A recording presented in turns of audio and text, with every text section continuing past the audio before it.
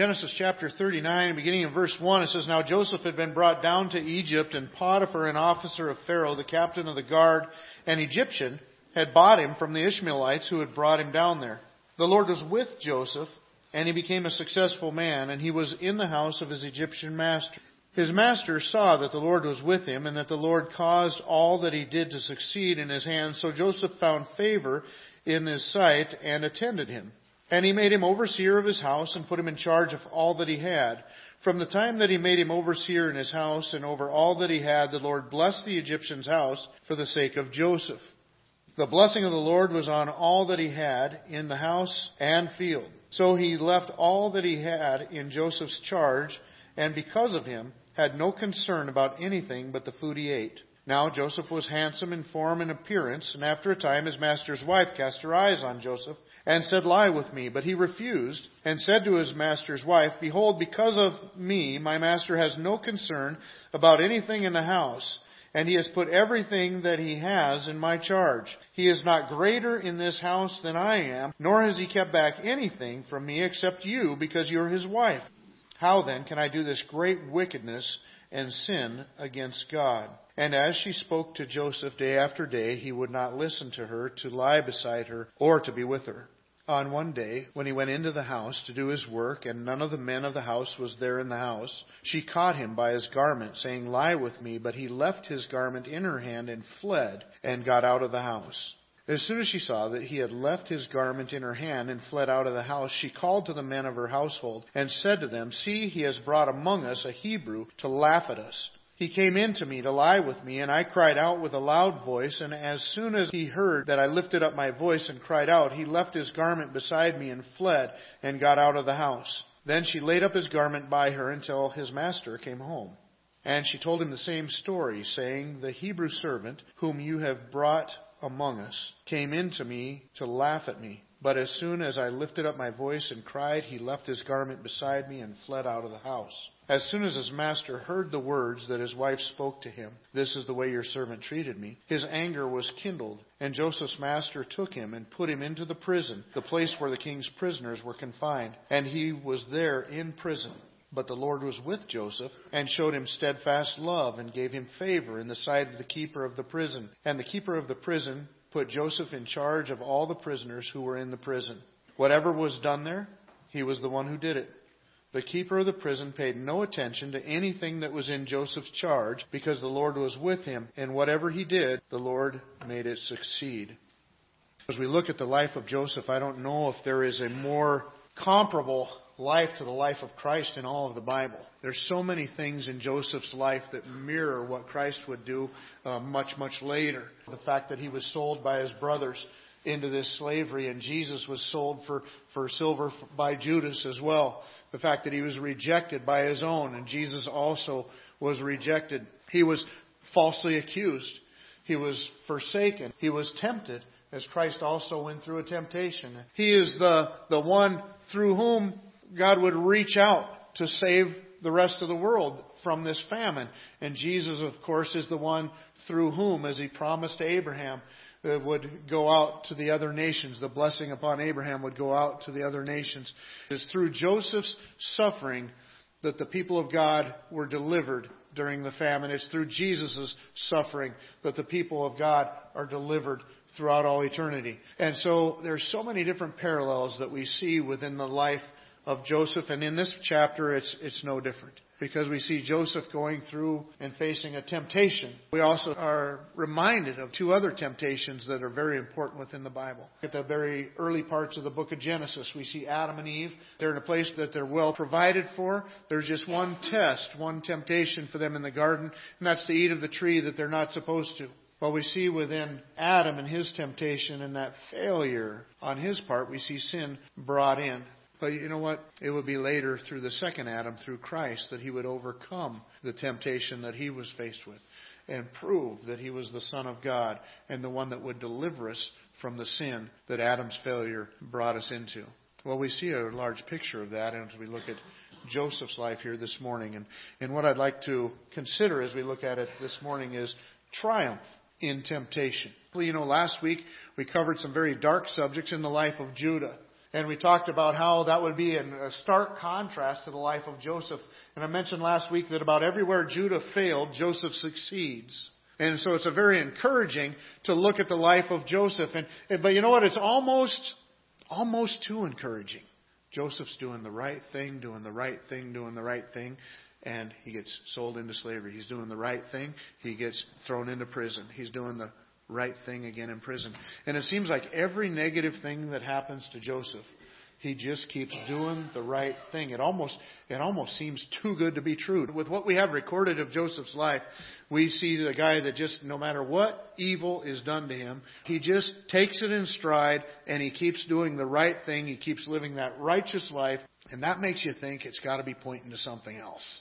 And I'm certain it is. Because all those things that we see in Joseph, we see in Jesus Christ. And He is the greater Joseph. He is that righteous one who's coming for us one day. But you know what? At the same time, we get this pattern in Joseph's life that we can use as an example in our own life. The places where we see him succeed, we can succeed as well. You know what? Is in our places of work or our places of study, we should be a blessing wherever we are. It doesn't matter if we're in a position or circumstances that we think are favorable or unfavorable. We should be a blessing wherever we are. We should be constantly looking out for the welfare of others, just as Joseph did with Potiphar, and as he did again when he's down in the prison. And we should be striving to be that blessing. We should be the people that people can trust. That's what happened with Joseph. Potiphar ends up trusting him for everything, running everything in his life. Hardly pays attention to anything because he knows Joseph has got it taken care of. The jailer's going to do the same thing, and one day Pharaoh is going to do the same thing. And we should be those kinds of people. People that other people want to put in positions of responsibility because they know you can be trusted. Well, one thing I find in looking at the life of Joseph is that as I study each little part of Joseph's life, I'm constantly looking forward to the end. I don't mean that I want the story to be over sooner, and I don't mean that there's not a lot of principles we can't glean all the way through it.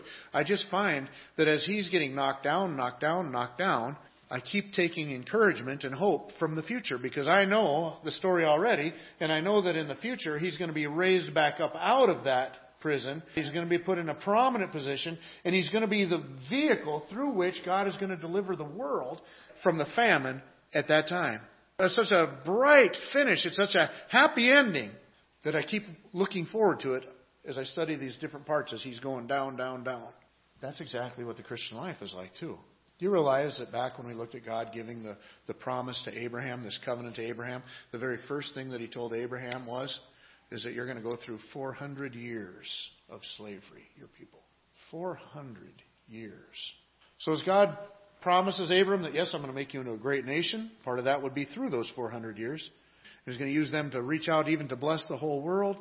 But it says, but first something else is going to happen. You're going to be persecuted and ill-treated for 400 years. Can you imagine living in that time? Knowing that, we're 200 years into the slavery, according to what God told Abraham. 200 more years to go. Can't wait till that's over. It's going to be beyond your lifetime. But they're still looking to the future. Did you know what? Becoming a Christian doesn't always make your life just easier. I admit, in our society, born in a Christian nation and stuff, there are elements of my life that are easier. That I don't go through as many struggles because of following the principles of Jesus Christ. He does protect me from some things as I follow His principles. So there's a safety net a little bit built into there. But you know what? As you look around the world that the apostles were in, when you look around the world in different parts of it today, even some of the things on the news today, Christians are persecuted people. The Apostle Paul, when he was writing to people, he would tell them it's through many hardships, it would be through many persecutions that we would enter into the kingdom. The brightest spot of our life isn't actually in this life, it's in the future. And the Christian life only makes sense to be a life that's lived looking toward the future, looking toward the time when we get to be with Christ and everything is awesome. Now, it's not that God isn't going to give you a bunch of victories leading up to that point, but those are probably going to come with some tough times and some persecutions and some hardships as well. But as we look at it this morning, I find that in Joseph, with all the hardships that he keeps going through, then he feels a little bit of success, he's doing well, he's being pleasing to the people around him, and then boom, right back down, another notch down. He's got those dreams that he had at the very beginning, but that's all he's got. Seemed to be enough, because he's just trusting in the character of God And he's just continuing to do the things that are pleasing to God. And in this chapter that spells out the darkest time of Joseph's life, at least 4 times in this chapter it says, and God was with him, and God was with him, and God was with him, and God was with him. Which leads me to believe having God with you is not so much seen in your circumstances as it is seen in how you handle them. Joseph had to be sometimes saying, now I'm a slave. How is God with me? Now I'm in prison. How is God with me? God was with him in the way he was able to handle those things, and he stood with it. And you know what the amazing thing is? And we see God do this many times throughout Scripture. So many times. Remember what the brothers were doing. Here's that dreamer with those dreams that we're going to bow down to him. Let's get rid of him. We're going to kill him. Then they decide, nope, sell him into slavery. But they said, now we'll see what happens with his dreams. It was that sin of selling off their brother that actually led to the fulfillment of those dreams. As they will one day come to Egypt and stand before Joseph and finally find out who he is and bow before their brother. It's an awesome, awesome thing. But as we look at this here this morning, let's see 4 different helps in overcoming temptation. Because we'd recognize that temptation isn't something that's limited to Joseph. It's not something that's limited to Adam. It's not something that's limited to Jesus Christ. Those are prominent temptations in the Bible. But, you know, even the book of James, when it says when you are tempted and starts to give you instructions or understanding about your temptation, notice he doesn't say if you are tempted. It's when you are tempted. Because we all face temptations within our life. Well, the first help is consider it won. Now, what I mean by this is that this battle has been fought for you already. And it's in the temptation of Jesus Christ. Christianity is not about a self-help book. It's not about tips to make a smoother living. Now, don't get me wrong. There are a lot of principles in there that God intends us to apply to our life. And they do make our life better before God. They do make us able to glorify God and to live out and fulfill our purpose in His life. Christianity is about the fact that somebody did it for you. Even in the life of Joseph, as I'm reading, I kind of notice that I kind of tend to put myself kind of in the characters' lives. Like with David. For years when I read about David and Goliath, I always think I'm David going out there to fight Goliath. You know, it wasn't even until even just recently that I realized that I got myself completely goofed up in that story. Not that some of the principles there don't help you to overcome giants in your life. That's true. But you know what? The fact of the matter is, in the David and Goliath story, I am not David going out to fight the Goliath. You know who David is? It's Jesus. And you know who I am? I'm one of the brothers sitting on the hill shaking in my boots. That's who I am. While David, Jesus, goes out to fight the giant for me and conquers and wins. You see, I'm the recipient of the benefit of the victory of Jesus, just like the brothers were the benefit of the victory of David over Goliath. That's who I am. I did the same thing in this story. Because I find myself being Joseph. And now, don't get me wrong, we do need to put ourselves in Joseph's place to learn some of the principles that we're going to gain from the story. But in the big picture, I'm not Joseph. You know who Joseph is? It's Jesus. You know who I am? I'm one of the brothers that sold him into slavery. But what happens in the big picture? Joseph, the one that was sold over to slavery by his brothers, is the means of delivering those same brothers. Why did Christ go to the cross? Why did Christ die? He died for my sins. I'm the one that hung Him on the cross. You're the one that hung Him on the cross. It's for our sins that He died there. So we're really the guilty party, and Jesus is Joseph. Jesus is the one who goes to the cross to die for our sins. Joseph is handling this temptation. Well, that points to another greater temptation, a temptation that we see in Jesus Christ. And what do we see Jesus Christ doing in that temptation? He overcame it. He successfully withstood the temptation. You see, He was doing that for us. He was demonstrating His righteousness up against Satan's wickedness, and He won the victory. If we're going to stand before God, it can't be on our own righteousness, because the Bible says we don't have any. The little bit that we have, the Bible says, is like filthy rags. No value for anything. If we're going to stand before God, we got to be standing before Him in the righteousness of Christ. So when Christ was overcoming Satan in His temptation, He was doing it on our behalf. And when He laid down His life for us and then rose again from the dead, He was doing that on our behalf so that we could be given the righteousness of Christ. He was taking our sin upon Himself and trading us for His righteousness. That is so liberating. I find that I have so much more power over temptation in my life when I realize that battle is already won. that Christ has already overcome it. When I'm facing a temptation toward sinning, toward doing something wrong in my life, and I recognize that, you know what, Jesus already overcame this. There's just something inside of me that just says, that's right, I'm done with it. It's so much easier to walk away from it, knowing that Christ has already overcome this in my life. He's already paid for this in my life. He's already given me the righteousness that I need instead of that. And there's such a liberating understanding when you recognize that it's not about how strong you can be in overcoming a sin. It's about what Jesus Christ has already done for you, and you get to live in the light of what He's accomplished in our midst. Secondly, consider others. We see Joseph's first response is towards Potiphar. Potiphar's wife comes before Joseph and tries to get him to enter into this immoral relationship with her, and he won't do it. She's persistent. She repeatedly tries to push him in this, and he won't do it. What is his reasoning? The first reason that he gives, I don't think it's the first in order of priority. I think these would be switched in order of priority. But the first reason that he gives is in considering Potiphar. He's considering others. He's saying, look, your husband, my master, trusts me. He's put everything in my care. He doesn't pay attention to anything except for the food on his plate because he trusts me so much.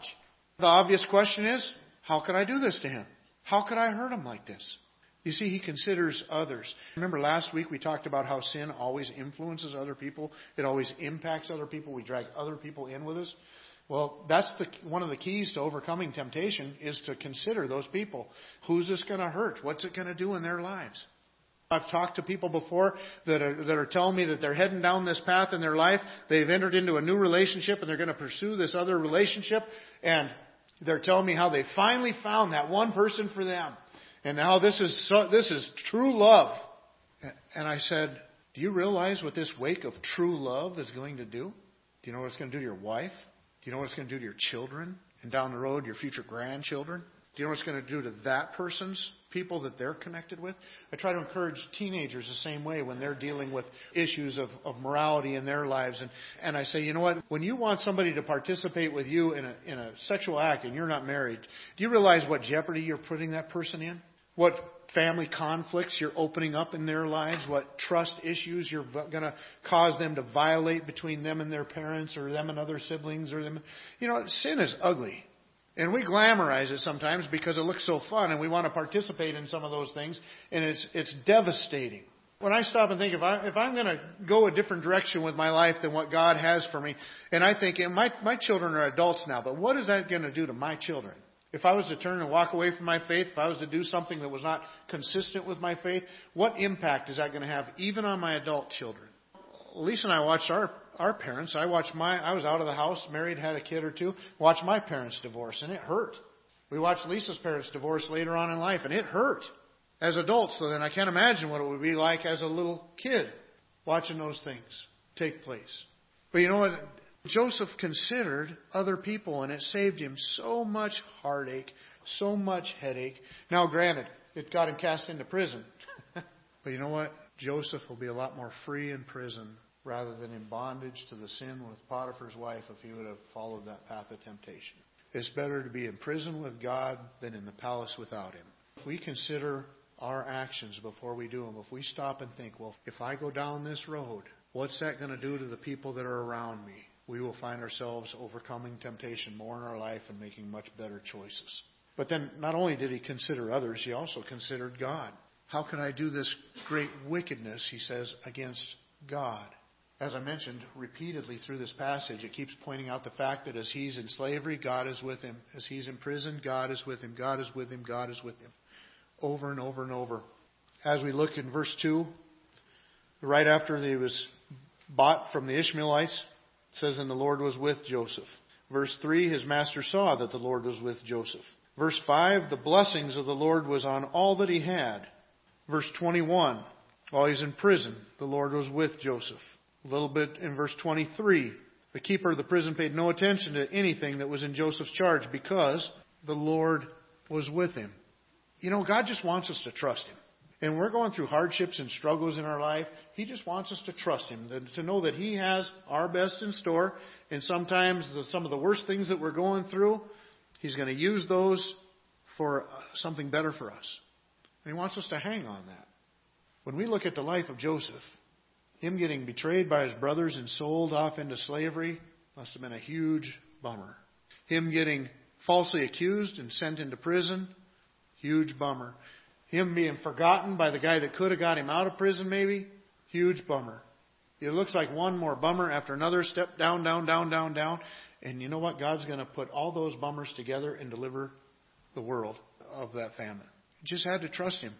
The way that it happened, the very sins, and every one of those was a sin that somebody committed against Joseph. And in the end, Joseph sees clearly that it had a very definite purpose. So when you get to Genesis chapter 45, it says, "And God sent me before you." This is Joseph talking to his brothers.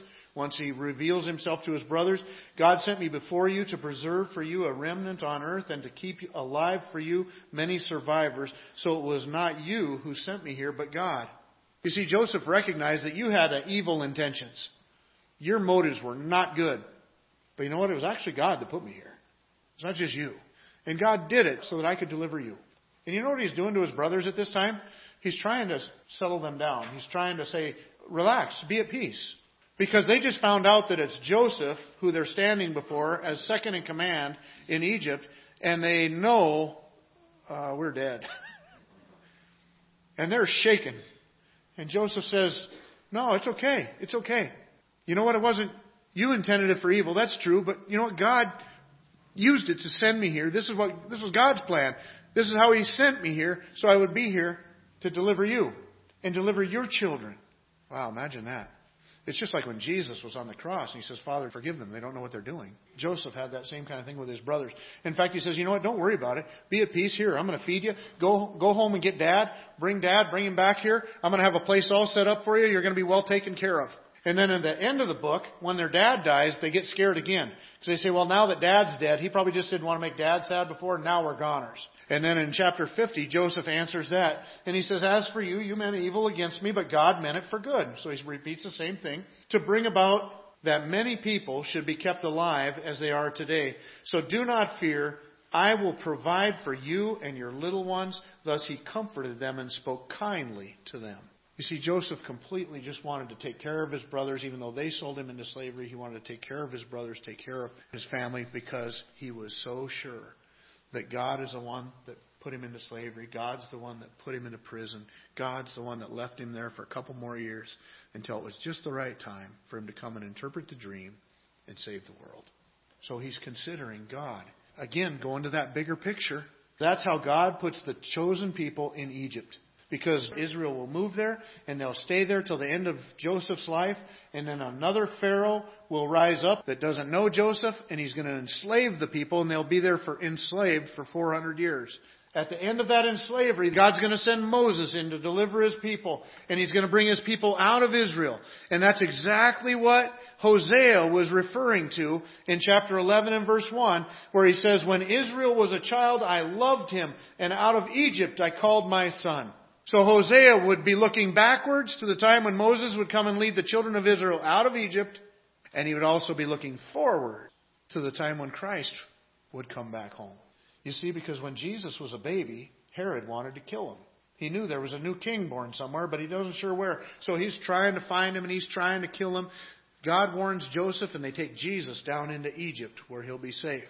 Just as the children of Israel went down into Egypt where they'd be safe from the famine before, He takes Jesus, His son, down into Egypt where He'll be safe from Herod. And then Matthew in chapter 2:15, it says, "And they remained there until the death of Herod. This was to fulfill what the Lord had spoken by the prophet, 'Out of Egypt I called my son.'" Just as God through Moses called the children of Israel up out of Egypt and into the promised land, God would send His son Jesus Christ down into Egypt to be protected from Herod for a time. And when Herod died, they looked at that and said, "That's a prophecy. Out of Egypt I called my son. And here comes the Son of God to redeem us from our sin." That's how God worked to get Him where He needed to be in order to bring that deliverance. And so he could see God's hand in all those things, even the negative things in his life. And then finally, and we'll end with this, The last one, we need to consider it won. Consider the battle as won. You've already got the victory in Jesus Christ. Just live in that victory. Consider others and the impact that it'll have on them. Consider God and what He may be doing in your life that you can't see, that you can't know exactly what He's doing yet. And the last one is run. Just run. That's it. You know what? Consistently, the Bible has the same answer. Joseph was smart. He had this temptation that was put before him. Just as she was persistent in her offer, he was consistent in his rejection. And he continually said no. And then it says he stepped it up once. And as she continued to persist him, he refused to go into her or even to be with her. In other words, he's trying to stay away. Don't get caught alone with her in the house.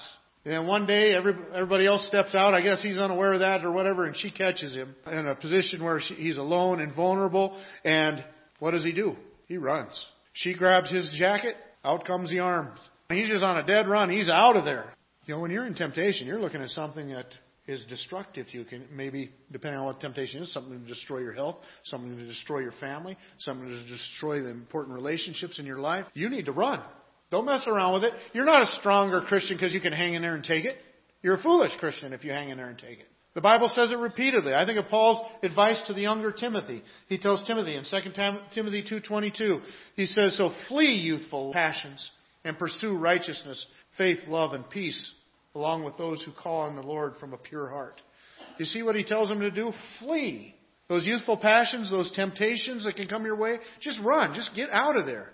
1 Timothy 6:11, he does the same thing. But as for you, O man of God, flee these things. 1 Corinthians chapter 6 and verse 18, he writes to the people and he says, flee from sexual immorality. Every other sin a person commits is outside the body, but the sexually immoral person sins against his own body. I don't even think we understand the depth of the damage that we do to ourselves when we sin sexually. The Bible says it's on a whole different level than other sins in our life. What does he say? Flee. Get away from it. I remember Chuck Swindoll counseling a young couple that was engaged. They're going to get married. They're very in love. But they, face temptations of remaining pure till their wedding date and stuff, of course. And they said, we decided, that every time when we go for a walk on the beach and stuff, if we feel tempted, we're just going to kneel and pray. And they lived in an area where the beach was close by. And so they'd go on these, evening walks, very secluded beach and stuff like that. And he says, you're crazy. He told them, he said, don't go for a walk on that beach at all. He said, you know what you're doing? It's like you're sticking your head in the lion's mouth and saying, Lord, please don't let it bite me. Foolishness. We always encourage our kids, look, when you're dating, date in public. Go to a restaurant. In a restaurant, you can talk about anything in the world you want. Nobody even cares what you're talking about. But there's a lot of things you can't do in a restaurant. And that'll protect you. That's what Joseph was. He was fleeing. He was getting out of there. He was trying to stay away from those places where that temptation would pop up. 1 Corinthians chapter 10 and verse 13 says, no temptation has overtaken you that is not common to man. In other words, everybody else has gone through this too. You're not alone. God is faithful. He will not let you be tempted beyond your ability. But with the temptation, He will also provide the way of escape that you may be able to endure it. The way of escape. If God doesn't tempt me above my ability, then why did I have a temptation that I caved into? Because you didn't take the escape. Look around. There's an escape hatch somewhere. Get out. Consistently, God's advice to the tempted person is the same thing. Get out of the temptation. Flee from it. Run. If we take these 4 helps in dealing with our temptations that we face, I think we have a great opportunity of success. If we consider that this battle is already won, that Jesus has faced the temptations and overcome them and proved righteous, gone to the cross and resurrected again from the dead for me, and I can live within His righteousness for my life, I can overcome this. If I consider the other people that I'm doing damage through by my bad actions, if I consider the God and what He's doing and just trust Him through this thing. And when it comes up to those times, run. Just get out of there. Then I would say we could do very well indeed.